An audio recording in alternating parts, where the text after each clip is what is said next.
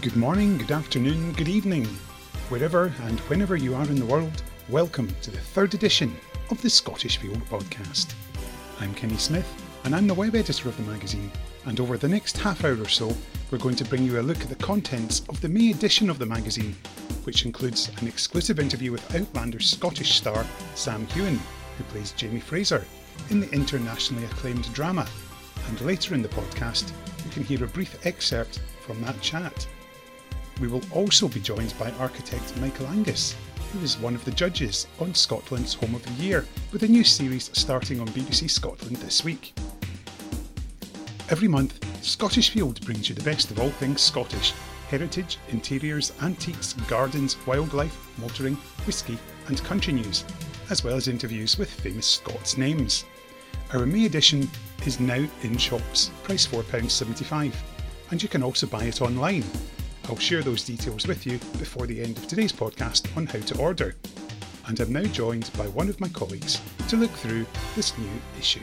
My name is Rosie Morton. I am the Chief Sub-Editor for Scottish Field magazine. Rosie, what has caught your eye in the May issue of the magazine?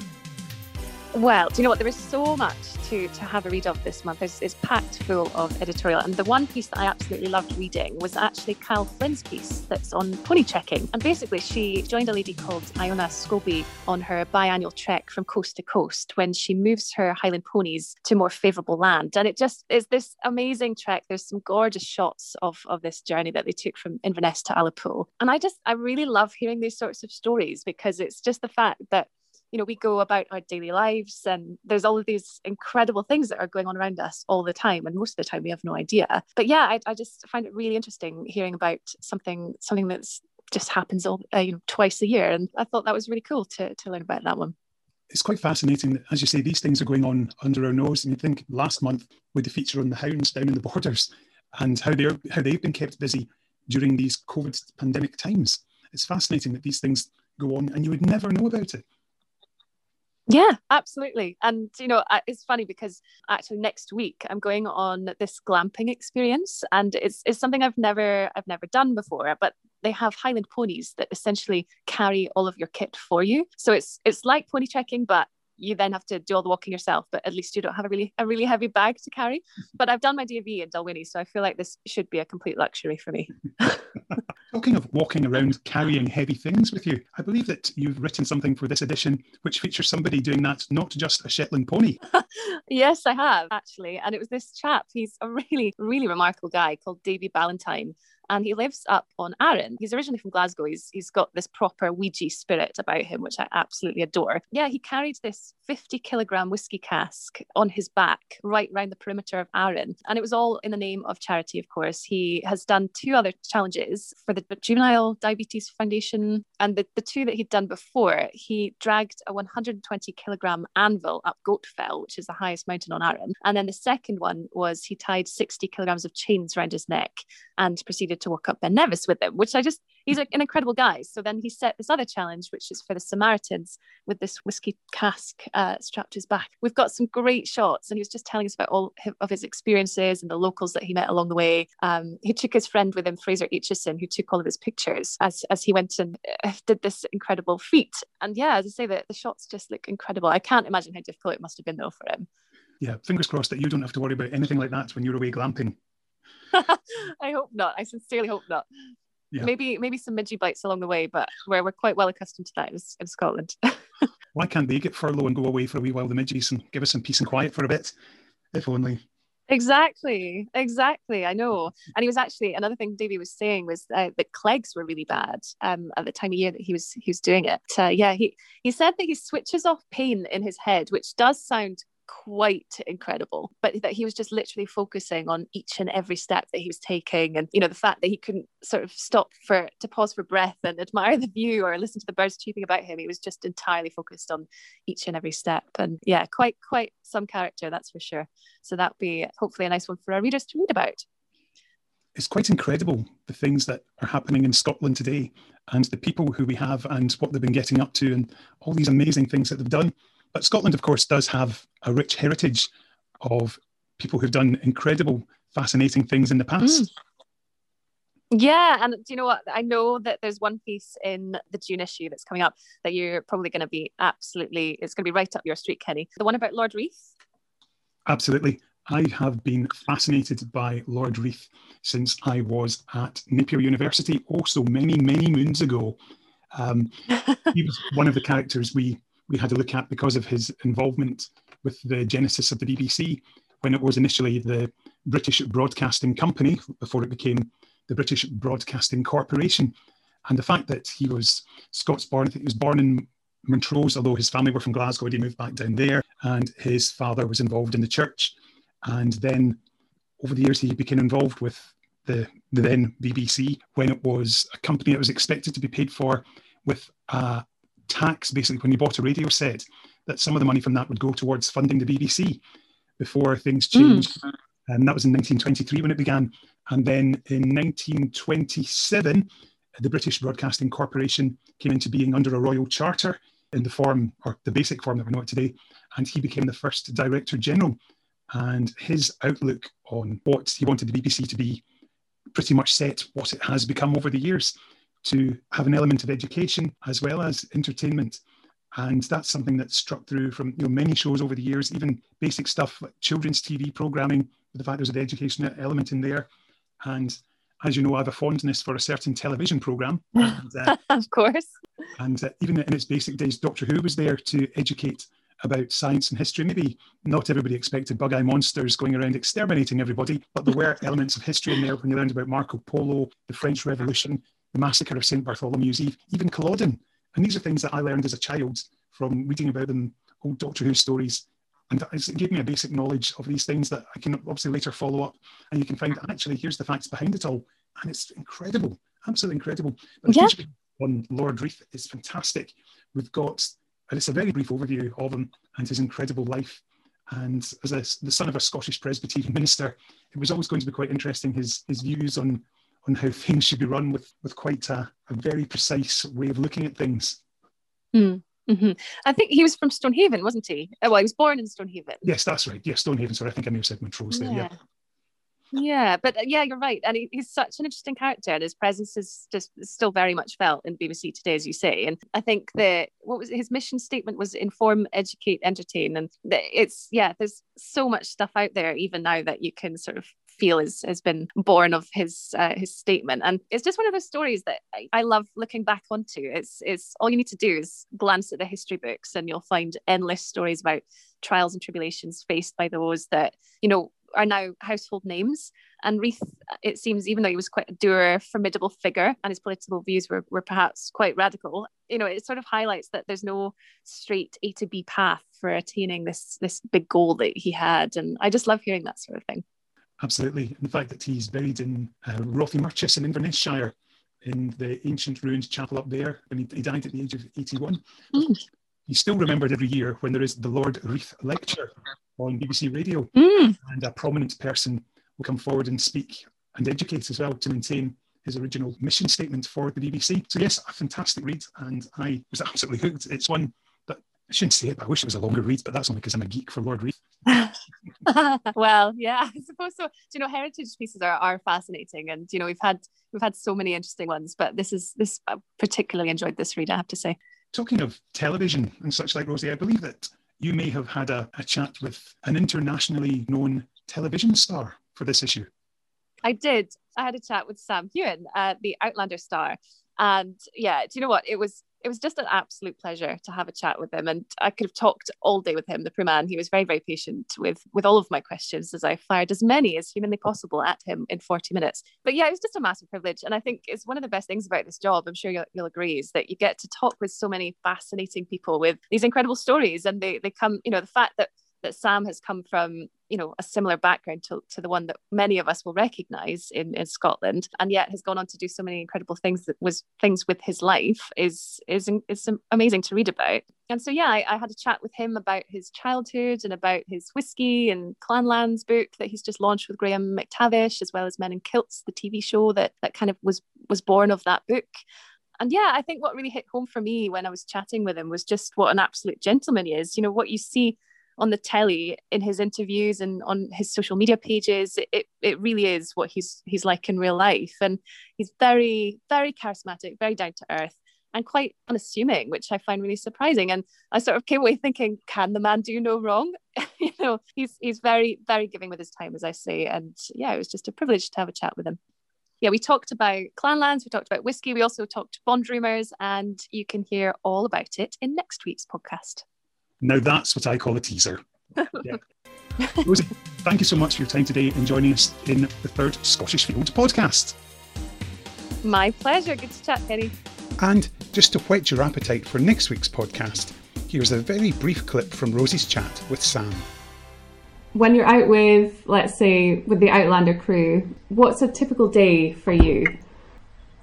Typical day? I mean, there isn't, every day is different, but yeah, I guess an average day is like, probably, if we're out on location, we normally get up around like 5, you get picked up at 5-ish, maybe 4:30, and then go to work. I have my brilliant makeup artist, Wendy, who features in the book a little bit, and we laugh a lot. She does my makeup for like an hour and a half, costume. Then we'll go on set, and you rehearse and you shoot as much as you can. So remember to listen to next week's episode when we'll have much more from Sam Heughan. Now, BBC Scotland's search for Scotland's Home of the Year is on once again, as the eagerly anticipated third series returns with the judges, interior designer Anna Campbell-Jones, blogger Kate Spears and architect Michael Angus searching for outstanding homes across the land. In their quest to find Scotland's Home of the Year 2021, Anna, Michael and Kate will travel the length and breadth of Scotland, judging the homes they visit on 3 key criteria: design, style and amazing architecture. The new 10-part series begins at 8 p.m. tonight, Wednesday, April the 7th, and we spoke with Michael, who, in his day job, is a senior teaching fellow in architecture at the University of Strathclyde in Glasgow, and since 2019 has been one of the 3 judges on the show.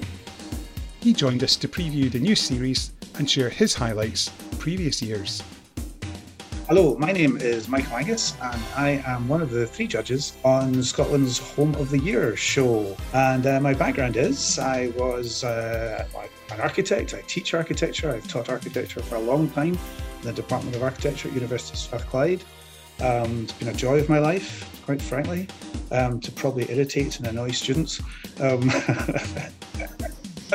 Trying to imagine how the world could be as opposed to the way the world is.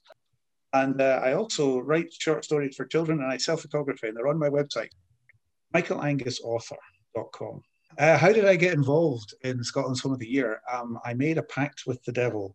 No, what happened was I was given a call, actually, completely out of the blue. There was another younger and presumably much better looking architect than me who was too good looking for the programme. He apparently turned down the offer, but he suggested me, and I had tutored him as a student. And so I got a call, and no disrespect to this lovely student, but when I got the call from the production company, they said, so-and-so has given me your name, and I couldn't remember his name. So I was listening to this telephone conversation as this complete stranger was telling me about this bizarre idea, and all the time through the telephone call, I was thinking, who is that guy? Who is he? So it took me a wee while to figure out what they were asking. But anyway, came completely out of the blue, involved then some other chats and a 5-stage interview, but then met Kate and Anna, and we had a wee trial day together, the 3 of us, got on very well and had a right good laugh. And I seem to remember the 3 of us were all banging away at this old piano at some point, and it just went from there. Had you done much TV work before? No.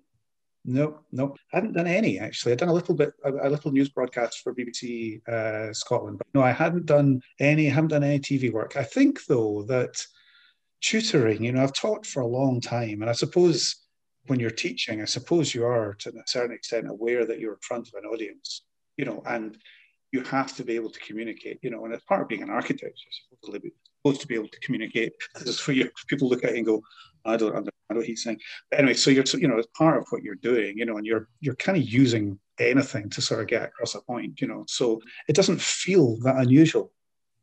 People have asked me, do you not find it really strange to be in front of the camera? And you go, No, I don't. I find it quite comfortable. I actually don't find it uncomfortable at all. And some people say, "Oh my God, I'd hate to be in front of the camera." No, it's fine. I like it. How do you feel like going into other people's homes? I imagine there's an element of the Lloyd Grossman and the who lives in a house like this kind of wow factor quite often. Then also is that we're sort of really. We had a lot of conversations before we started filming the series, about the things that we didn't want to do and the things that we did want to do, and as people, foremost, as people are offering up their homes, and you're very, we say it, and we're not kidding, that we do feel, in a sense, very humble, that people are just leaving their doors open for us to walk through their home and film it and talk about it, and that's quite a brave thing to do, knowing that you have no editorial control over that whatsoever. You start thinking, if it was me, I'd be locking lots of rooms and cupboards and things.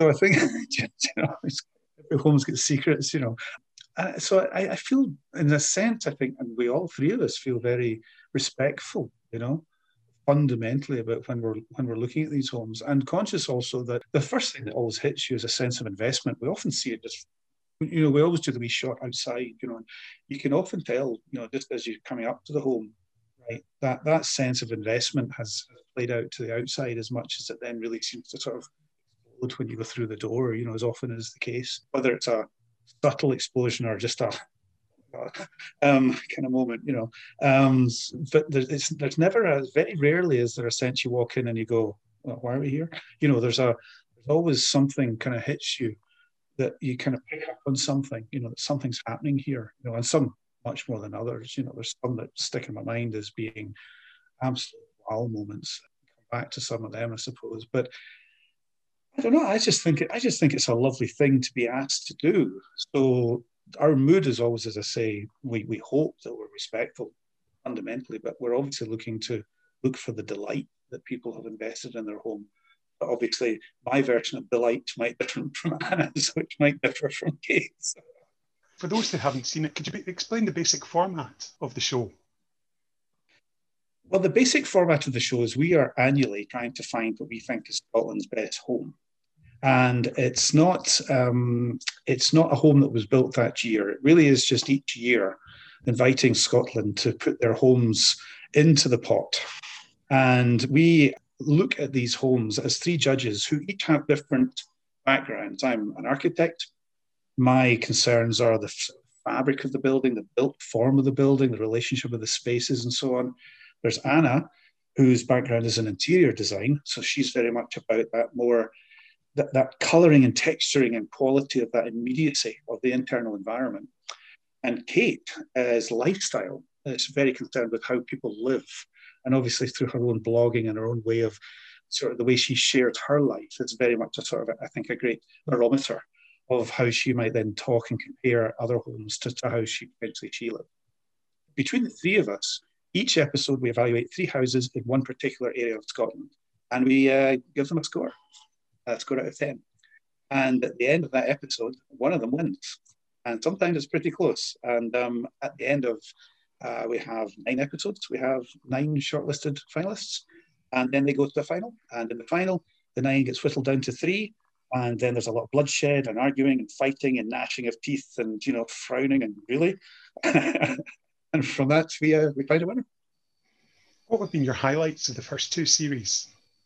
Oh, I think there were, in the first 2 series, I think there were a couple of homes that stood out just because they were just so amazing. And in some ways, it maybe wasn't too much of a surprise that they were the ones that ultimately were the winner because they just had additionality to them. And in the first series, it was walking into that White House, and you walked up the stairs you even entered the building, and then you came through these 2 sort of big, fairly austere white drums squeezed through this space, and then this panorama of the Scottish Loch, which you sort of argue is like many Scottish lochs, they're beautiful anyway, but just by putting this wonderful window in front of it, the 3 of us just kind of went, So sometimes I think when a home shows you something that you could have seen anyway, but shows it to you in a different way, and that was definitely one. There was another one in the first series, which was in this fairly innocuous sort of 1970s housing estate,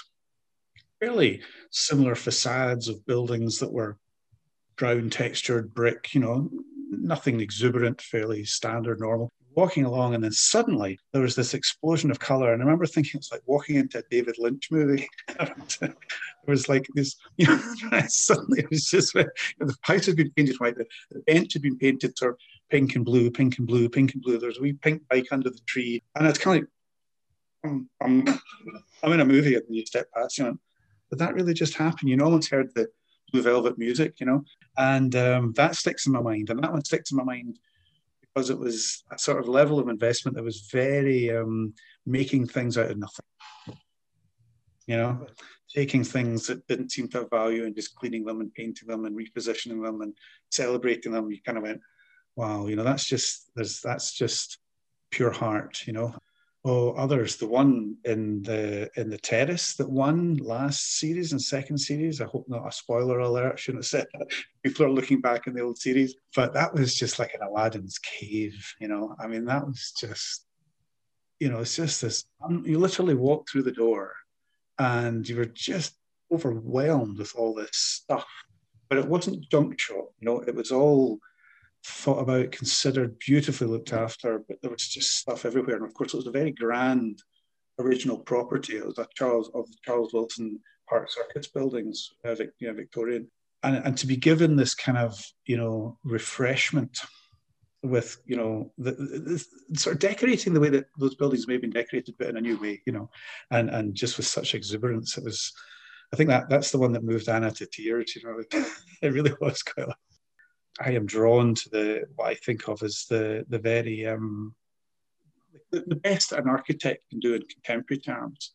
And there was one that was called the Ramp House, and the family, I think it was their daughter, needed to be in a wheelchair, and so they'd organised the whole house around this ramp, so that she could move up the ramp and get to every part of the house, but that the ramp wasn't seen as something off to the side that she had to go when she had to go out from room. The whole house revolved around this ramp, and it was set into this really quite tight space, a muse space, I think, in Edinburgh. And they carved out space for the ramp and made this wonderful little garden behind it. It was just, that was a Zen house for me. That was the one that got away from my point of view.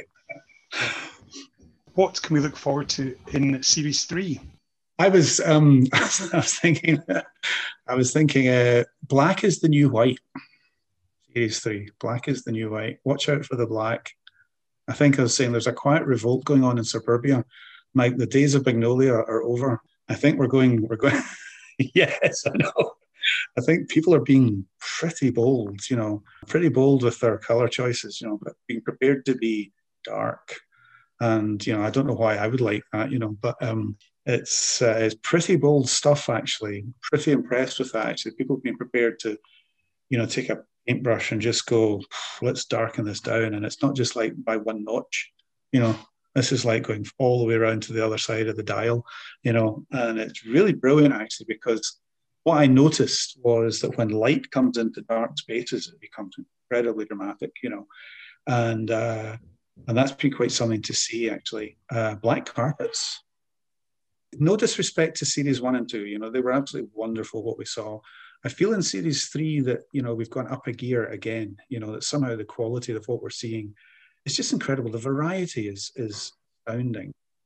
The care and attention to detail is amazing, and regardless of whether someone is building something new or, is caring for an old building. And I think what always gets me is that degree of variety. No two homes the same, but the starting point for everyone is so different, and the way people have gone about things, totally different.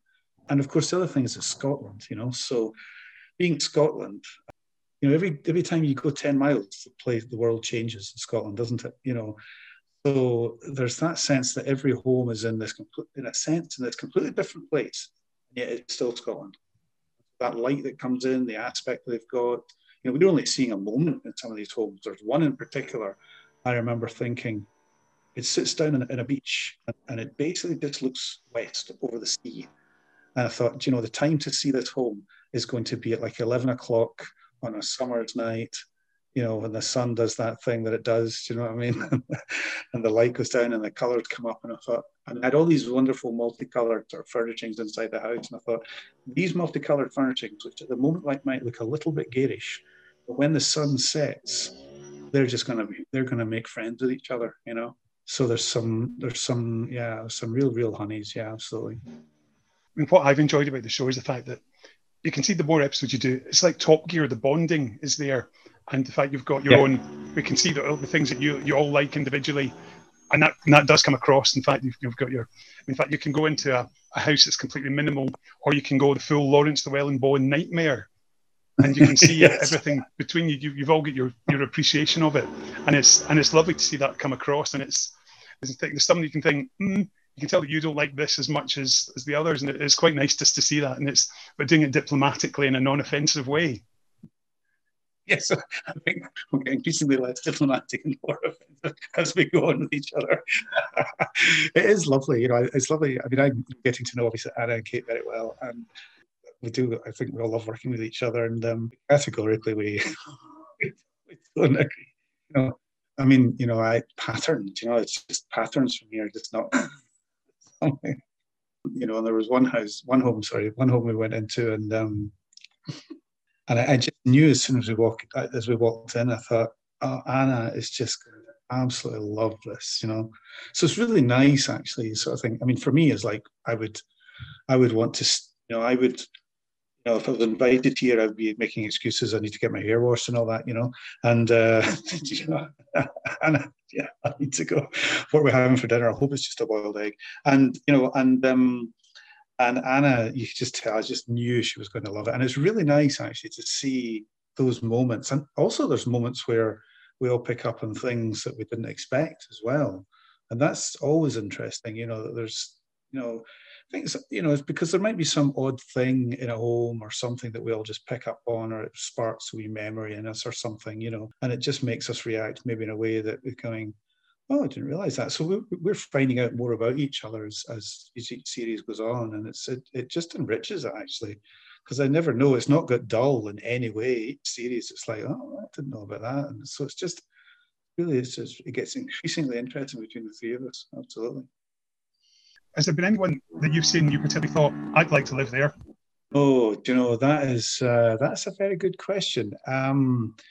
You know, I think it's always, as an architect, there's always the back of the mind that, you know, you would design your own home, you know, and it would be very particular to you. And, you know, when you're seeing these homes that are so particular to the people, you know, there's not that many. There was one that was in the first series, and it was the one that was in Skye. It was one of the ones in Skye. And I remember that it was the one that had you know, it was very sort of, some people might have felt sort of slightly almost unfinished quality on the inside. But I remember being in that home and thinking, this is so comfortable. I mean, I loved this sort of, that lovely modern aesthetic, but it wasn't so modern that you couldn't move it. You know, there's a Miesian idea of architecture that you lay everything out and you do not move the chair, and you sit in a particular way, and you wear the slippers that were designed for that room and wear a different pair of slippers in the other room, you know. And it's like one of those, you know, you can't go into that room until you watch and you've been sterilized, you know. And so, you know, there's an architecture like that, you know, the human beings are only going to sully it, you know. And you know what I'm talking about. And, you know, a home has to be livable. And this had that. And I think we all talked about that, actually, that we talked about that wonderful livability of that home. And it did something really so lovely about just where it positioned itself. And you kind of walk right through the home to this wonderful view over this loch in Skye. And that one, I think I could have moved in that afternoon. I mean, I have things like I've got to put a drum kit somewhere, and, you know, so there's other reasons that maybe I might move in, but others might move away, you know. So, yeah, that one I remember thinking, yeah, that would be easy. Yeah. If you want to find out more about Michael's work, you can find his website at www.michaelangus-author.com, and you can follow him on Twitter at michaelangusma. And you can also catch Scotland's Home of the Year on the BBC iPlayer, where you can watch previous series too. Remember, you can follow Scottish Field in our social media You can find us on Twitter at www.twitter.com/ScottishField. We have a Facebook page at www.facebook.com/ScottishField, or you can see our Instagram page at www.instagram.com/ScottishFieldMag. That's MAG at the end.